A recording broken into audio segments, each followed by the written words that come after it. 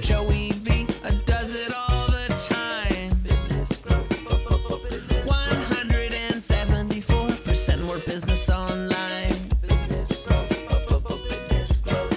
If you're just starting out or you're a pro, Joey will help your business grow. Bird's eye view, down in the dirt, you gotta love yourself more than your work. Speakers, authors, course creators, Joey interviews them, peeling back the layers. When it comes to freedom systems, there's so much to know. Learn the secrets to unlocking the explosive business growth advantage. What is going on, everybody? Welcome to another episode of the Business Growth Advantage. I'm here with my pal, Zach Spuckler. Zach is my go-to pro on like the cutting edge of not just Facebook ad strategy, but really like the entire online world. Because Zach is probably the most genius person I know who just has like a gut of where things are heading in this space. Zach, you are so good at so many things in this corner of like the internet business world. I know that among other things, you're pretty well known for like helping people with Facebook ads. Yeah. Can you talk a bit about why you chose Facebook ads specifically out of all of the different ways that you could help business owners right now? It really started about 6-7 years ago. I had another completely unrelated website blog, and we were doing webinars to get people into our business. And I found that a lot of people were kind of asking me like, well, how are you growing your blog? And how are you doing this? And how are you doing that? And what I found is that Facebook ads have always just been really fascinating to me. I love the concept of using data and numbers and just analyzing what's working. The thing about Facebook ads is they're this really emotional topic for a lot of people because it's like there's fear of losing money, or what if it goes right? What if it goes wrong, right? And what I quickly found is that I got a lot of joy out of like how clinical they are, believe it or not. You can be upset about spending the money, or you can be like excited about spending the money, but at the end of the day, it's all just numbers, and you just get to interpret those numbers and figure out what they mean. So when I'm working with clients or I'm working, on my own business, it's like Facebook ads give you this roadmap to tell you what is and isn't working. It can be content that isn't getting engagement. It can be lead generation that's not converting. It can be purchase conversions that aren't converting. But at the end of the day, you can always go look at the numbers and be like, here is the breakdown. And that's what I personally really geek out on. It's like, let's remove the emotion from things and just look at the hard facts. And Facebook ads really let you do that if you can get past the fear of spending. Yeah, well, and you're right. I mean, there's so much emotion that we can just very easily attach to, oh, that piece of content went well or felt like it was good or it resonated or whatever. And then seeing, okay, well, actually, this is what people do. And one thing that I've noticed is that it always seems like the content that I either didn't spend that much time or thought on, or was just like, oh, that was a one take thing with the cat walking behind me, that somehow like gets the traction.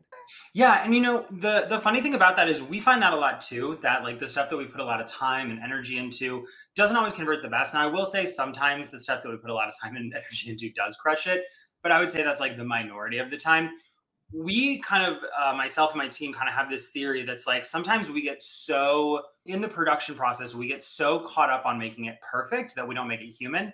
And we just are like, this has to go out tomorrow. I don't have time. It ends up being a lot more authentic, a lot more in your voice. There's not time to edit and review it and go over it and check it a million times and change it and tweak it. And so that, we find that too. We had a big launch campaign we did where I had like one ad that I like pulled from my last campaign. We'd spent so much time on it. And then I threw something together in Canva, wrote an ad for another one in like 15 minutes. And that one converted better than anything. And I was like, oh man, what a bummer. But it's good because that there is something to be said for like not getting overly attached before you have the data. So a lot of people get attached to an idea or an ad. I have a client who I love working with because you can now run Reels ads on Instagram. You can advertise. Oh, cool. I don't know if everybody has it yet, but I know it's rolling out. And she was like, I want to try it. And I was like, I don't know if it's going to work. And we spent a couple $100, terrible click-through rate, terrible engagement because people aren't used to seeing ads there. That's kind of what we figured would happen. But she was like, cool, no worries, pull it. Let's put the money where it's working and move on. That is how you have to operate with this stuff, is you just have to be willing to say like, hey, not working, is working, great, not great, doesn't mean anything. just means that's what the data is showing you. So all of that to say that, yes, the stuff you do last minute tends to work really well. And then so much time on these reels and they just kind of fell flat. But I love this conversation about knowing the numbers, being willing to test things. And one of the reasons why I'm really excited to have you on is because I think a lot of people are hearing that Facebook ads are either like the answer or that or that they're not the answer right now for reasons that maybe we can tackle later. But there can be this real lack of trust, especially with business owners who feel like they've paid a lot for someone in the past who just didn't deliver. And I know that something that a lot of business coaches are saying right now is, especially with something like Facebook ads, be willing to learn enough yourself so that you can help get a sense of if the people that you're investing in are doing their job or not. That being said, I've talked to a lot of my friends who it can feel really difficult when you start working with any type of an ads agency or even an ads course. And you're wanting to be smart, you're wanting to get your money's worth, but you keep being told, like, we have to run tests, we have to see what's happening. Yeah. Can you talk at all to that balance of ballpark best practices of how willing you should be to just invest for testing purposes, getting the data versus seeing that ROI? So what I always tell people is, look, you do need to learn the fundamentals and you need to find a teacher that you trust. And total shameless plug, one of the reasons that we created one of our offers is it's a $37 2.5-hour workshop on how to run Facebook ads. Awesome. The reason we did that is a couple of things. One, we are looking for accessibility to our marketplace. We found exactly what you're finding, which is a lot of people, they want to learn, but then they're like, oh, but I've got to invest like $9.97 into learning the fundamentals, and then I don't have money left for advertising, or I'm stressed because I'm like trying to make that money back. And so we thought, what if it was just the cost of like a really nice hardcover book to learn the basics? Second thing is we find most people that buy these Facebook ad courses, like the really robust ones. And again, I've taken $2,000 ad courses and love them. I'm not saying there's anything wrong with them, but I also didn't take them 3 months into my business, right? So the second thing is a lot of people, there's a lot of content to digest and they get really overwhelmed. And so you never get through the course.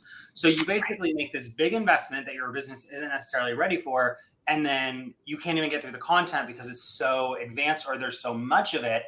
And so my thing is like, the third thing is we find that there's more learning in action and mastery through action.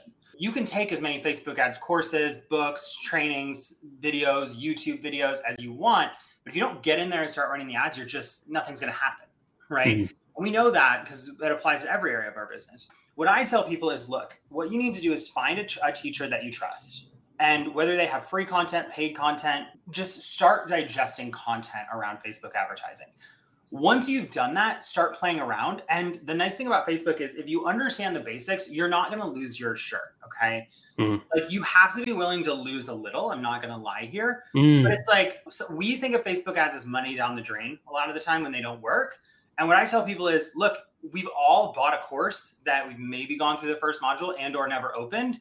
And yet somehow we've convinced ourselves that because it's training, it's investment in our business. Right. Well, that's fine. But I would argue that running Facebook ads is just an investment in your data. So if you spend $100 and nobody opts into your freebie, like that's an indicator that, you know, we can get into the logistics of how to break that down, but that's probably an indicator that people don't want that freebie, right? I work with people all the time, and I hope nobody takes this personally, who do like the 5 tips for weight loss or 5 healthy eating recipes. And it's like, there's nothing wrong with that, but it's not absurdly appealing. I can go Google that. Right. When you're getting started, you don't know that. So I'd be lying if I didn't have like a 5 tips to guide when I started, but I wouldn't promote that now. And I only know that because I tried to push it out there and it didn't get reception from my audience. So if you're not doing that, you know, if you're willing to spend money on a course that you never finish, you should be willing to spend money on some advertising that's going to give you that data right away. And again, I'm not talking crazy money. I tell people, look, you got $200-300 a month to start. That's a great place to start. And if you're thinking, oh my gosh, that's a lot of money, I'm not saying it's not. I'm just saying, what does a client cost? Like, what does a client look like, right? So if you get one new client as a byproduct of your advertising, is it worth it? And early on, breaking even or losing a little money for the sake of growth of your business is not a bad thing. Right now, we're spending probably $10-15 a day just promoting some Instagram posts. Doesn't get us followers. It's part of a longer term strategy. But guess what? We're seeing what content is getting more and better engagement. And so not just are we growing our Instagram audience, we're also saying, here's the content that our Instagram audience cares about. I think that kind of stuff, especially when you're getting started and you have a limited organic audience, you can't do that, right? Like we've all been there where you put out a post and you get 2 likes, one's your mom and one's your brother, and you're like, oh man, I don't know if this is any good.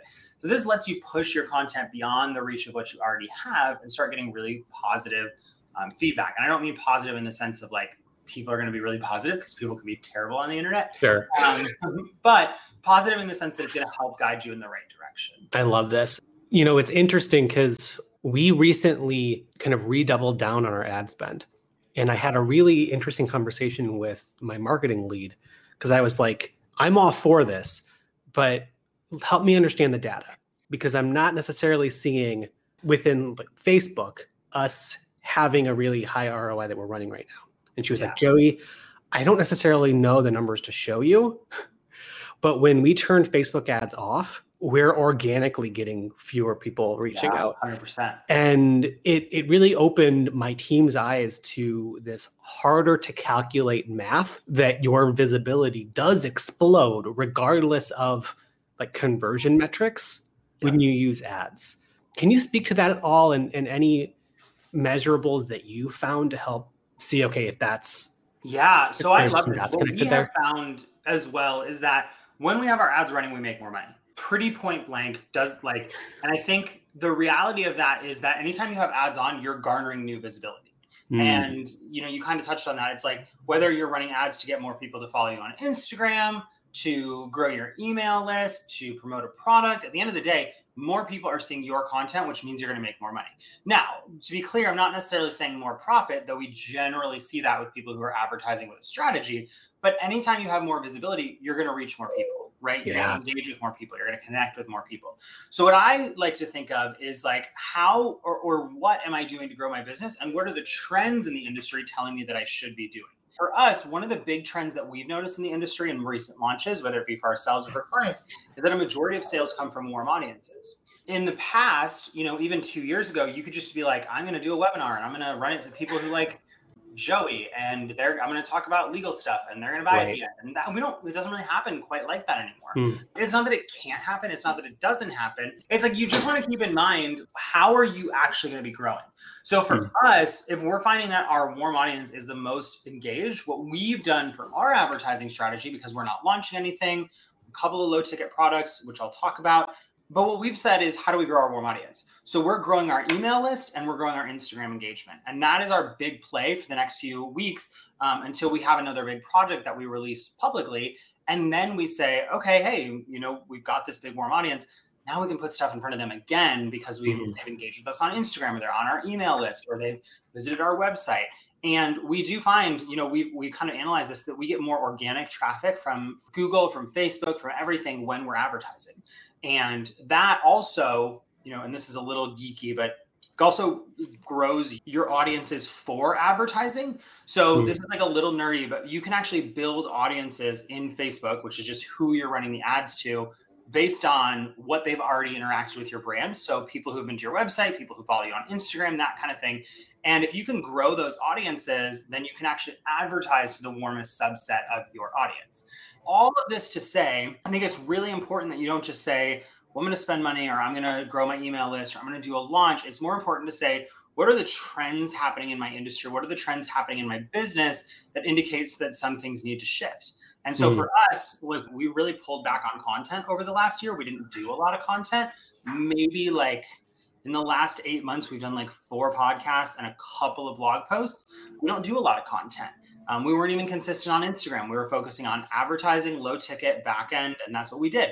And what we noticed is that the people who are like, when is the podcast coming back? When are you going to release new content? Like, those are the people that buy it, right? Yeah. So it behooves us to pay attention to what's happening. And if we know that, then we can say, okay, what steps do we need to take to build more of that audience with advertising? I don't remember the original question, but what I You're doing great.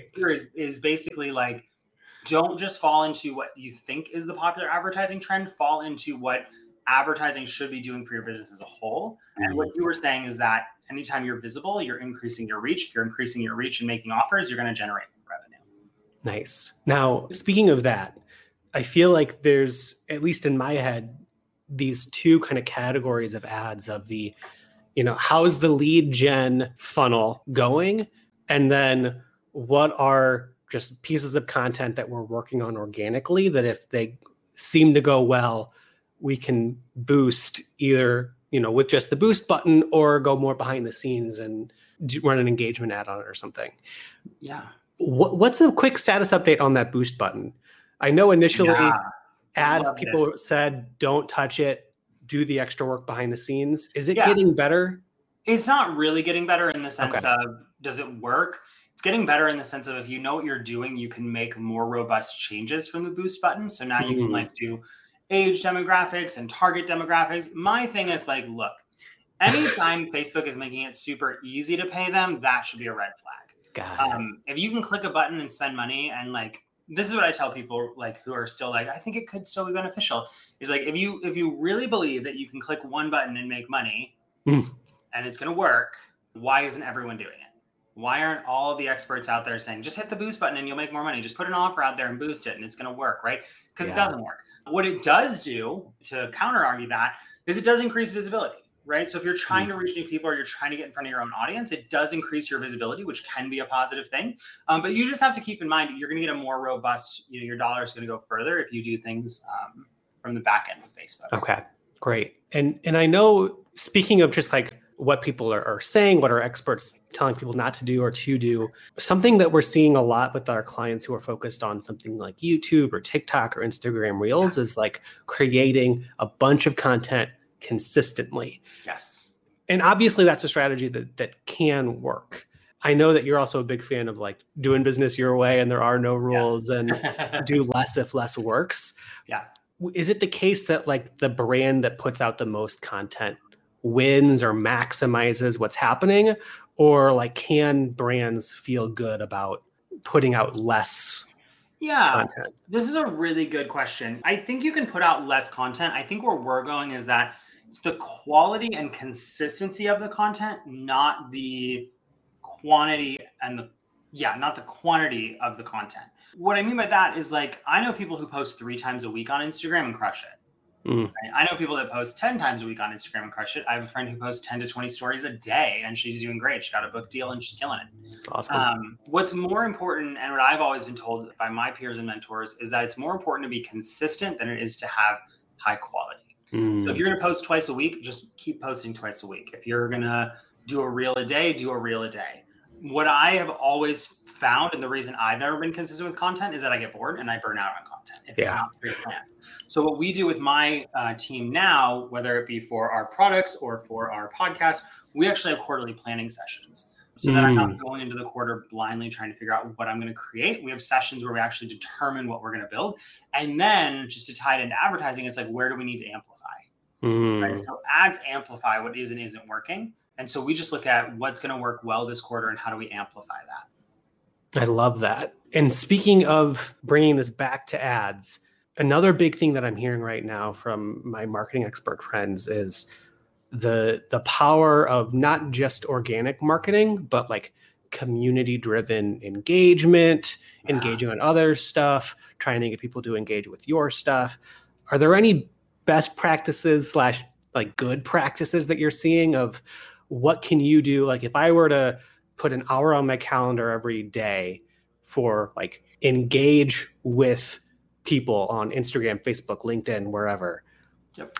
Are there things that I can be doing during that time that would just really blend well with the paid advertising strategy? Yeah. So we're doing 2 things. One is we're playing with, it's called the $1.80 strategy. Let's see if there's a great website that's got a plugin for it. Yeah. It's just $1.80.com fully spelled out. And basically it is how it was introduced by Gary Vee several years ago. And the idea is that you give somebody your 2 cents 90 times a day on Instagram, $1.80. I think it's a little intense, to be honest. It takes a couple hours a day to do it. It does work well. What we've started doing is we run engagement ads on Instagram and then we check who's engaging with us and engage with them. So smart. What we've done previously, even with the $1.80 strategy, is you have to go find people to engage with. Well, at $5 a day, people come to us and we can filter through who to engage with. We should be doing a better job. I just moved, so I haven't been doing it as much as I should be. Cross country in 3 days will take a little bit of life out of you. But what we do is we basically say, like, who's engaging with us and how do we engage back with them? So do we leave a comment? Does it make sense to follow them? Do we like their stuff? And we actually kind of screen who we want to engage with, right? So I'm not saying go out there and follow someone for the sake of following them to get the follow back. That's not a good game plan. But it is worth going and leaving a comment if somebody's a perfect ideal client. And if you want to get really intense, this takes me back to my MLM days, but this is what we used to do. Anytime somebody was a quality prospect, you'd put them on a spreadsheet.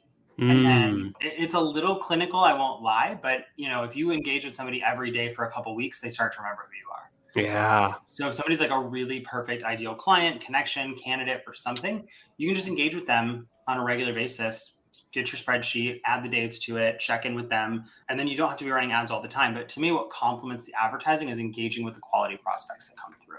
I love that idea. And I think that when we hear experts and things say, like, if you want more money, make more offers. Yeah. Like, that is a great way to do it. And one thing that I know my team and I have struggled with is, what is that balance between having content that is more lead conversion focused versus not? And I think that something that we learned is that we had to catch ourselves in not really asking for someone to become a lead or asking that they want to hop on a call or whatever, just because we didn't want to scare people away.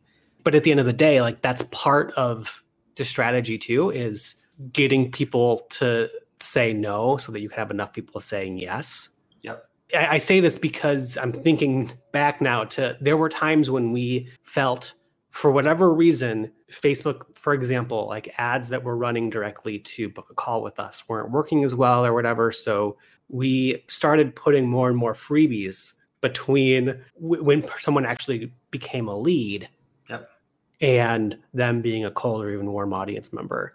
If people are starting to realize that a part of their marketing strategy is broken because of like a fear of selling at the marketing level, can you speak to that at all, and how to get over that fear without coming across to people as every piece of content is sign up for X?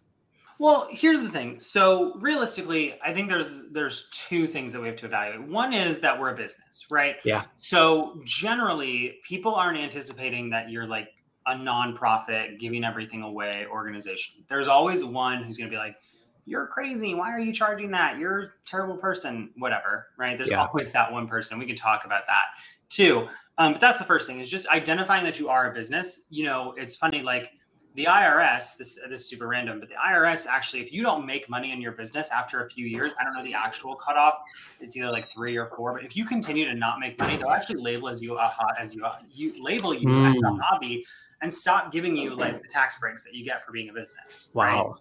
So just something to think about is like, what does that have to do with this? Well, the reality is, if you continue to operate like a hobby, everyone will see you as a hobby.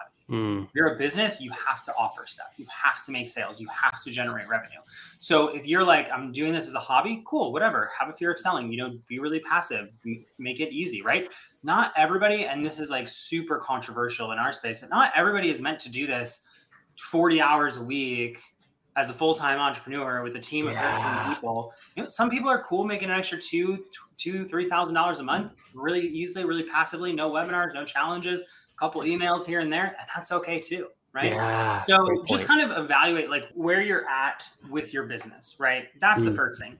Second thing is, you have to realize that you're not forcing people to buy from you. Yeah. Right? If you feel like you're forcing people, or you're overly persuading, or you're trying to convince, that's where it like starts to feel icky, right? Sure. So my thing is like, what you have to do is, and this is something that we're working on in our business, is how we message and position this. But it's like, you don't have to be a salesperson all the time. Yeah. Sometimes you can be a leader. Sometimes you can be a service. Sometimes you can be, a container for support. And sometimes you do make an offer. But what has worked ridiculously well for us is that when I have felt good selling, I have never been in a position to say, well, if you don't do this, like it's A or B, you're broke or you're with me.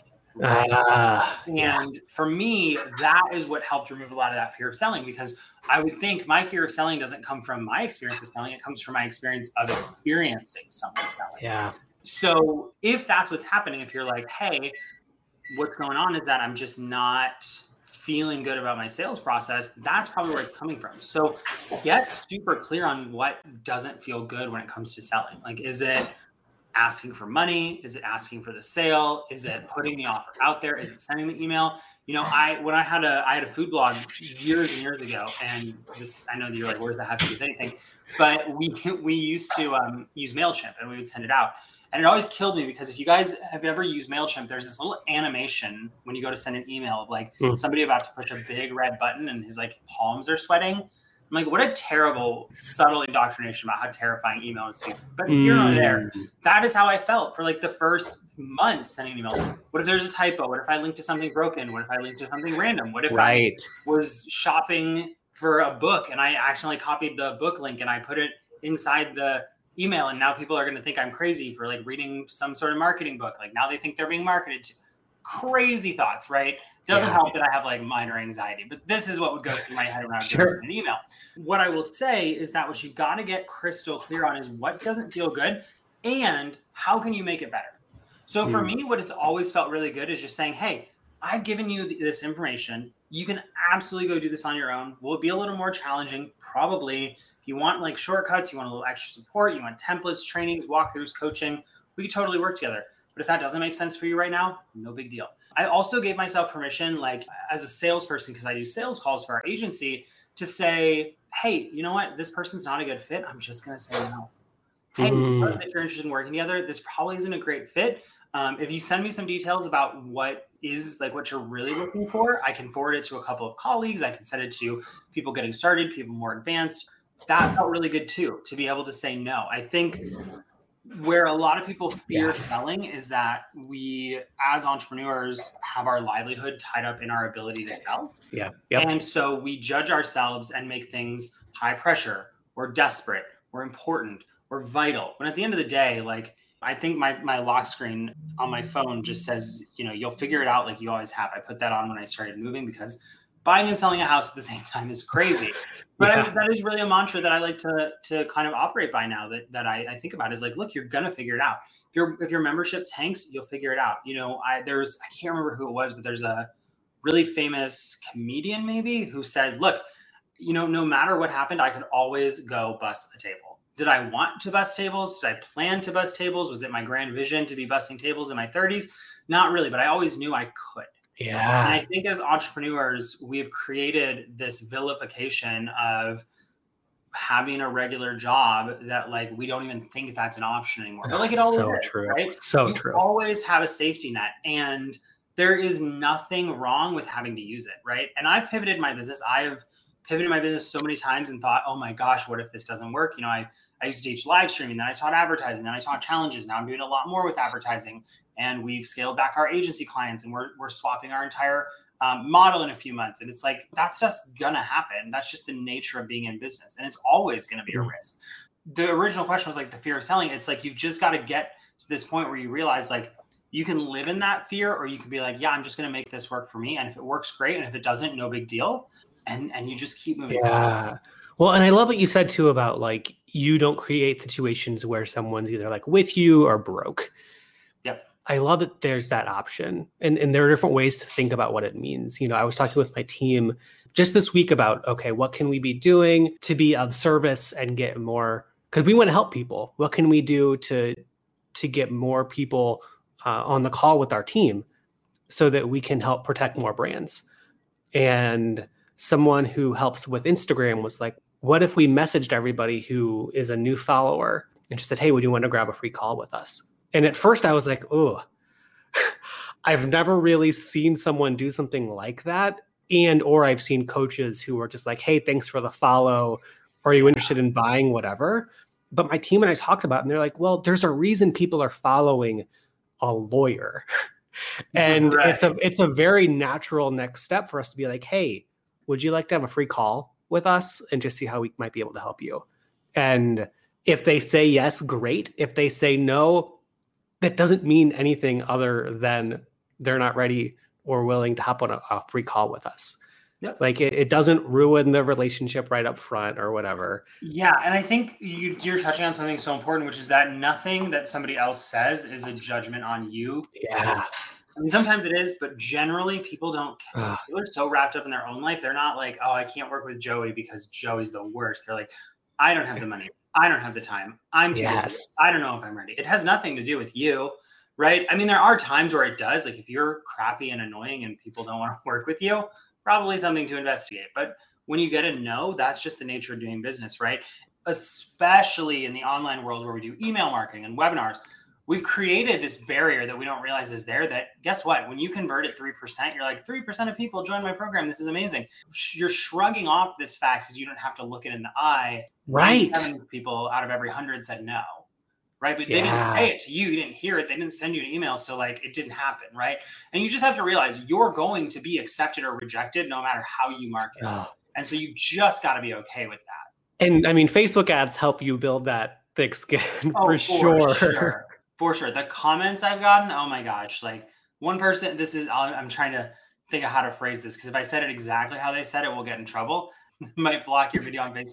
But basically, somebody was like, you are worse than a criminal. You are a terrible person. Yeah. The world needs to see less of you. I mean, the comments that you get are crazy. And it's like, but what does that really have to do with me? This guy who's never met me before, doesn't really know me, is like spewing anger on my Facebook ad. It really says more about him than it does about me. He doesn't even know me. Right. So it's like, you will develop that thick skin in the marketing game because there is going to be that person who writes the email back and says, why would you sell this to me? I'm not interested. There is going to be that person who's like, I unsubscribed 4 years ago and you're still emailing me. And you're like, no, you didn't, but that's fine. Sure. You know, it's going to happen. But for all of those, you also get emails from people who are like, this was a game changer. Thank you so much. I really appreciate your help. And that's what you have to lean into. Yeah, that's so good. And I mean, one thing that has been helpful for me and the team is to just be aware of that positive feedback when it comes and even creating content around that. Because now it's like, hey, no matter what the comments say to this post, the post is pointing to a 5-star review that we got or a really happy client or whatever. And that's helpful. I want to end talking about something that maybe you didn't see coming, but I know you can speak to. And again, there's no right or wrong answer to this. But I do think it's interesting how people, especially in the business world, are coming to different conclusions around when I'm not wearing my business owner hat. How am I on social media if I'm on? I've really just loved and been refreshed by like your own private, personal, like Facebook profile. Can you speak at all to the philosophy that you developed around just like how you're behaving on that organic profile page? You know, anytime I'm online, I really am operating through a lens of like a persona, right? People who know me in real life, like I should step back for a second. I've never been told, and I've met a lot of people having done this for so many years, that like, you're totally different than what I would expect online. Sure. Actually, I tend to get the opposite. Like, this is exactly, like, you're very similar to how you are online, which is ultimately my goal. But at the end of the day, you're a persona. And when I'm online doing stuff on my page or my Instagram or my advertising, I'm operating through this lens of the persona. Yeah. When I'm on my Facebook profile, it really depends. I personally think of my Facebook profile as I've just built a network of business owners. So I'm going to talk business on there from time to time. Yeah. But I don't always talk business. Sometimes I'm like, oh my gosh, here's what I had for breakfast because I'm like a basic millennial. And other times I'm like, sign up for my paid workshop. It really just depends. But what I think about is how do I want to show up through the lens of how people perceive me when I am online? I think it's gotten a little more challenging. And I know, and I'll be totally transparent, with all, like, everything is a cause now. And I don't mean that in a negative way. It just is. I don't want to use any of the buzzwords because I don't need to do it. Sure. What's going on right now with everything in the world and what's going on overseas and what's going on locally. And it's like, I got to a point where I talked to a good friend of mine who's really big in activism. And she was like, here's the reality. You can post whatever you want, but if you don't have the beliefs or the gumption behind that, what's the point? And so what you will find is that sometimes I speak on stuff that it matters to me. And it's not that other stuff doesn't matter. It's that you can't, in my opinion, stand for everything. Right. So it's like, I feel like we, especially in this bubble, have gotten sucked into, and maybe I'll get some negative feedback for this, but this bubble of like being keyboard warrior activism, oh, well, I shared it from Instagram and I said something about it and I said how terrible this is. So like, I'm a good person. Like we've started equating the value of a person to what they post. And it's like both sides, right? If you completely disagree with somebody, like 12 months ago, people didn't post some of the stuff that they believed because people would just judge them for it on both sides. Yeah. And now we've kind of taken to this thing where it's like who somebody is fundamentally is based on their personal beliefs. And the reality is there's people out there not talking about it that you would fundamentally disagree with it. There's people who are talking about it where if you had a conversation offline, you'd be like, this is not the person online who's posting all this stuff.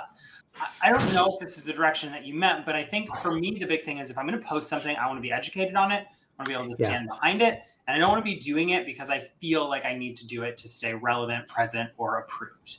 Like, you know, there's a lot of stuff happening right now politically. And I don't want to use any specific words. You guys can interpret what that means because Facebook has been really fun lately. But there's a lot of interesting stuff to go on politically. And I haven't commented on a lot of it recently. And like in the last week, there's been some big stuff and I haven't commented on it because I'm moving, because I woke up with a migraine yesterday and slept in all day, because I'm busy furnishing the house and I'm not educated on what's happening. So I can go take at World News Now and repost it on my Instagram, but that's doing it to appease other people, not to be educated. Right. And for me, that is more important. And if somebody's going to be like, well, you never said anything about this. Okay, you're right. I didn't. But does saying something actually influence change? Generally not. Because I always jokingly say, you know, offline, I've never said this online, but I will today. I always say like, you know, no one has ever come to someone's profile and been like, oh my gosh, that meme or that post was so influential that I changed all my worldviews. I'm so glad Jessica posted this meme because now I'm going to do X, Y, Z. Yep. It just doesn't happen. And it's not because your voice doesn't matter. It's not important. It's because the way the algorithm works, you're generally only seeing people who agree with you most of the time. Like if you really analyze your Facebook algorithm, there's always that one or two crazy person. It's generally somebody that you've commented on in disagreement. You visited their page multiple times because you're like, what are they going to say today? Or they're your family. Yeah. Right. And that's how the algorithm works. So when you put these big, loud, boisterous noises out into the void, sans having hundreds of thousands of followers, most people are like, yeah, I agree with you. So what's the point? So my thing is like, is yelling into a void of sameness really going to change anything? No. Is having a voice and telling your audience what you stand for when you haven't for a while an okay thing to do? Absolutely. Yeah. But I'm not going to run around and try to make people feel the way that I feel with my profile because it's ultimately a losing game. And most people that I know agree with it. And the way that I show up in my life and the way that I present my content, the way that I present myself, that really influences people. Like perfect example, I posted for Pride Month. My partner and I don't really post on Facebook. It's something we talked about early on. I don't like putting my relationship on the internet. It's just a personal choice. I always jokingly say the happier somebody is online, the more miserable they are in real life. No offense to anybody. It's just a joke we make. But, you know, for Pride, I did post something and I lost followers and people unfollowed me, right? Yeah. That's okay. Right. But that's something that is personal to me. It's important to me. It felt relevant to share because I have had people come to me saying like, I don't know if I can work with you because X, Y, and Z. And I'm like, that's okay. We're probably not a mutually good fit. I joined a coaching program where the guy running the program, we got a weekly email digest and it was just devolving into like such political conversation that I was like, look, that's fine. I don't have a problem with that. We don't even have to have the same views. However, the other thing I will encourage you to think about is why are people following you? So if they're following you because you've created leadership in your space and you were a voice and you have a diverse audience, speak up on things, right? But if people are following you with no context, you never post about politics, and you start tomorrow and you lose followers over it, you can't be like, I can't believe this, right? And I know this is a really high level, almost esoteric conversation, but I just think, you know, for me, it's more important to show up authentically as I am on the internet. And sometimes that's pictures of my dog, and sometimes that is my latest Facebook ads workshop. And it doesn't have to be extreme one way or the other.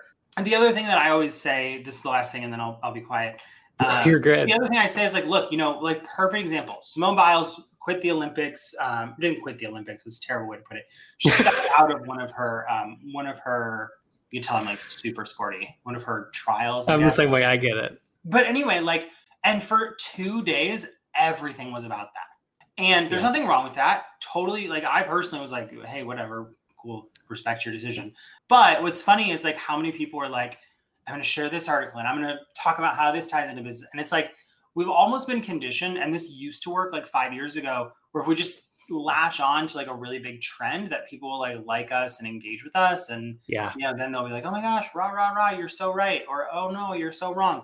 And either way, you get that dopamine hit of the new comments. And so you start saying the same thing that everyone else is saying. With some stuff that's going on in politics, I probably saw the exact same Instagram post in like 20 people's stories last night. Again, is it important? Does it matter? Absolutely. Sure. It's important to be educated. But at what point are you educating, and at what point are you just regurgitating the other stuff that people are already saying? Yeah. Right? Yeah. Like there's a difference between leadership and just wanting to check off a box. Exactly. Because other people are doing it too. Exactly. This is great. And I'm asking again, this is going into, let's pick the smart business brain of Zach Spuckler. I don't know if anyone's ever reached out to you, because it's happened to me before, where people are just like, hey, I know that we're at the end of, this themed month. Just wanted to check in. Did you post about it yet? Yeah, I have had people do that to me. What has your response been? Because I think that it can be nice to think ahead of time. Okay, if I get something like this, so that I don't freak out or deal with trying to figure out how to respond to that. And again, there's no right or wrong way, but I'd love to know how you would react. I have had people do that, and some months I've been like, hey, it's right here. I did comment on it. Sure. Right. And other times I haven't. And I just tell people like, hey, you know what? I am not educated enough on the issue at this point to feel qualified to make a post. I think it's as simple as that. And I think you can, this is the thing, right? Is it actually leadership if you're doing it to appease somebody? Yeah. That's the way I like to think of it. Well, and if someone is reaching out to you, I think it's one thing if someone who's following you because they see you as a leader in this space, and they want to hear what your opinion is, and they're looking to you to help shape their own perspective. That's one thing. But if it's just somebody who has, for example, built a relationship with you over time, feels like they have similar values, and are looking for just their supporters to be vocal, that's a different kind of an expectation. Yeah. Well, and here's the thing. There's nothing wrong with wanting someone to share your values, right? Yeah. And I actually did a post on this, and I was really intrigued by the mixed responses. I said, like, it's okay to learn from somebody who has slightly different values than you. I remember this post. I really liked it. And what I found, like what a lot of people were saying, is that I don't mind having different values. What I don't care for is two things. One, when someone forces their values on me, or two, when the values are not in alignment with who that person was before I paid them. And this is what it comes down to. Like, if a cause really matters to you, talk about it, right? And it's not to say that causes don't matter, but it's like, I can't be on the internet every day being like, here's how I feel about this in the news, and here's how I feel about this in social issues, and here's how I feel about this new law. Like, but if that is important to you, you can absolutely share it. I have certain issues that are important to me. I talk about them. I've shared about them. I've shared news articles. I've shared personal stuff, but I'm not going to run around and pretend like I am, the poster child for every cause in the world 10 times over just to make people feel like I'm socially involved. Because guess what? There are, and I know I'm going to take some heat for this, but there are people out there who just don't care. And totally still want to work with you. Well, and if it's helpful go ahead. I'm glad that we're going here, because I'm confident that someone who is watching live or on the replay or listening to the podcast, this is going to resonate. I say that because I've struggled with this kind of a dance before, and it reminds me that I have one lawyer friend in particular. He's got a PR background. He loves kind of like the Twitter side of social media. And he's really big into every day, at least once a week, figuring out one current event, connecting it to what he does as a lawyer, and kind of staying on the news in that way. Yeah. And his whole personality is very much, I enjoy doing this, and it's a strategy that works, so put them together. Yeah. And I have seen a lot of lawyers who he coach and mentor fall out of that kind of a stay in the news type of a strategy, just because they don't have that built-in PR, Twitter mindset that energizes them. And that's totally okay. Yeah. Well, and the other thing is like, look, it's funny because if you look at my Instagram following, like I've now opened a can of worms, but I don't really follow a lot of business people, some sure, but it's mostly like meme pages, funny pages, social issue pages. That's more my speed. And it's for two reasons. One, I'm not anti following business people on Instagram. I actually do follow a few people on Instagram, but it's still a social platform. So if I try to pigeonhole myself into like, I'm just going to follow people in my industry, or I'm just going to engage in this way, then I don't get to be social on the platform. Right. And it's funny because, I think more people are like me than talk about it, because I can see like when you go through Instagram, it'll be like, so-and-so liked this post, and I'll be like on the Explore feed or, on a meme page, and I could be like, so-and-so liked this. And I've talked to really successful business owners who have like sent me like funny meme pages, right? But like we're so convinced that like we have to present a certain way online. I think the people that are posturing, and this is nobody in particular, I think we've all seen it, where they're posturing some sort of issue, social, political, non-political, medical, whatever.